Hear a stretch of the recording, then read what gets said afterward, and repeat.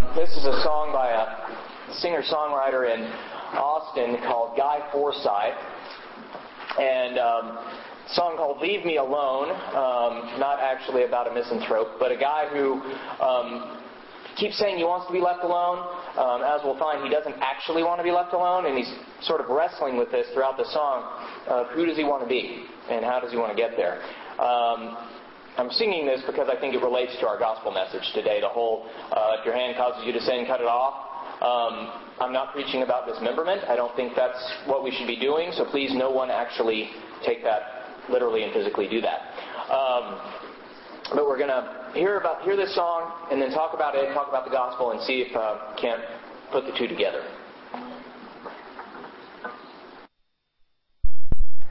I'm interrupting the recording of my sermon for just a second to say that during my sermon I played and sang the song Leave Me Alone by Guy Forsyth off of his album Calico Girl.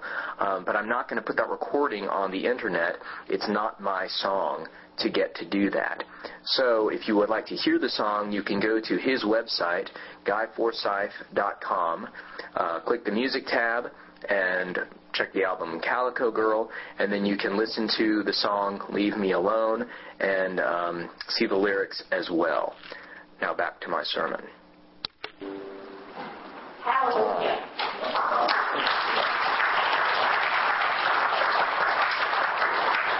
Just a little switch there in the middle.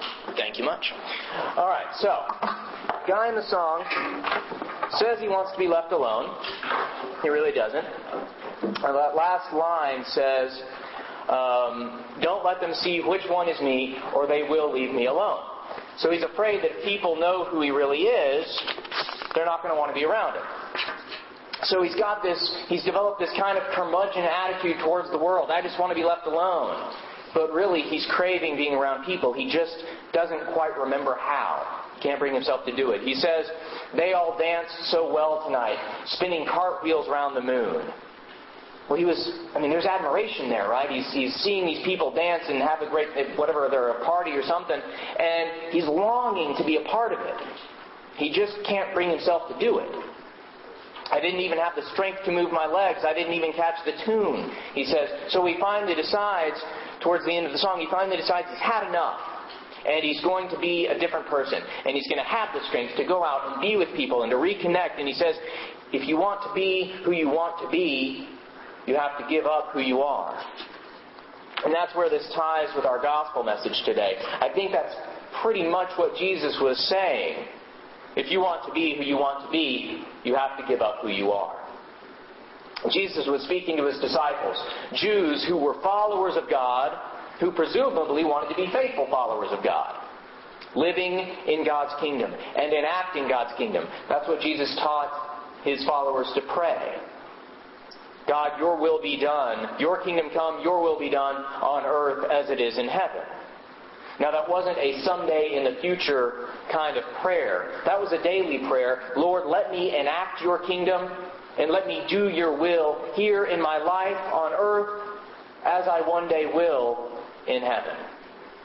So Jesus was saying, if you really want to follow God's will and enact God's kingdom, then you will likely have to change some of your actions or habits. If you want to be who you want to be, you have to give up who you are. If your hands are habitually causing harm, you could cut them off. I'm not recommending it. Please, no dismemberments as a result of our gospel message today. But if your hands are habitually causing harm, you might need to change the habits of your hands. Find out what need you're trying to fill with this harmful habit and seek to fill that need in another way that's not harmful. Or maybe don't fill that need at all, but offer that to God and seek God's help in all of this. If you want to be who you want to be, you have to give up who you are. At this point, I want to give a brief word about hell. Yay. Word we translate hell is actually Gehenna. It's an ancient garbage dump outside of Jerusalem. This was a cursed place.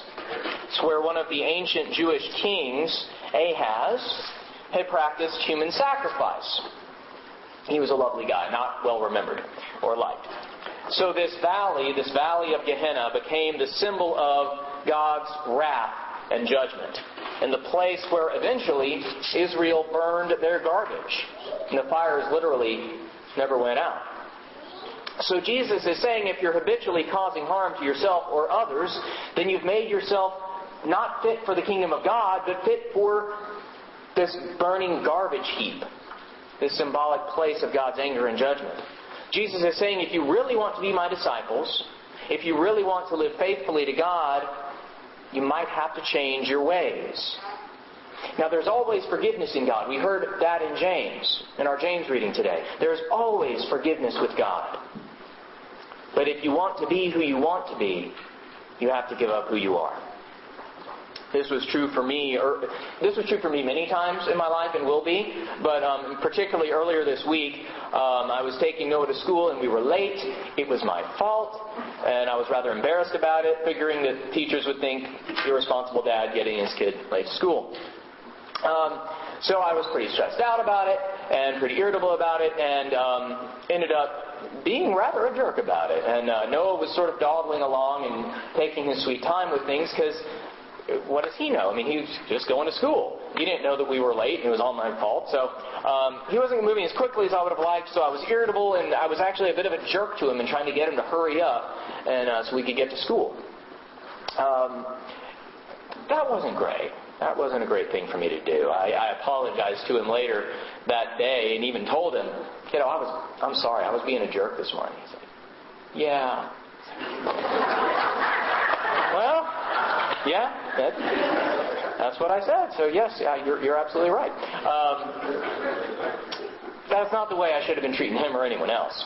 And I realized that whatever was in me that cared so much about being on time had to go. And what was really going on, part of it was, I didn't want to be disrespectful to the teachers and wanted to do good for my son to get him there on school. But then part of it was this whole thing that I didn't want them to think badly of me and me of being an irresponsible dad, which sounds an awful lot like what Jesus was preaching against a few weeks ago in that pride bit and worrying about how people think of you. So I realized I need to give that up. Whatever is in me that is worried about that, I need to give that up. I prayed, God, please cut this out of me. Right? This pride in me that's so worried about if we were later on time. It's been a better week since. We were a little bit late the next day too, but it was a much better morning. But it was a really good morning. I was praying, God, just help me let this go. Cut this out of me. So that's my example, one of my examples, of the truth of Jesus' lesson for today. So my suggestion for us for this week, as we sit with this gospel, as we let this gospel inform our lives, is to ask ourselves, what's my example? What's the area of my life where I might need to cut something out? Metaphorical again, no actual physical cutting, please. What is keeping me from living fully into God's kingdom? Or what might I need to change about myself, or what actions or motivations might I need to remove in order to live more fully into God's kingdom? We're disciples of Jesus, so that's what we want. We want to live fully into God's kingdom, in which we love God and love others. So what might we have to change in order to do that? If you want to be who you want to be, you have to give up who you are. Amen.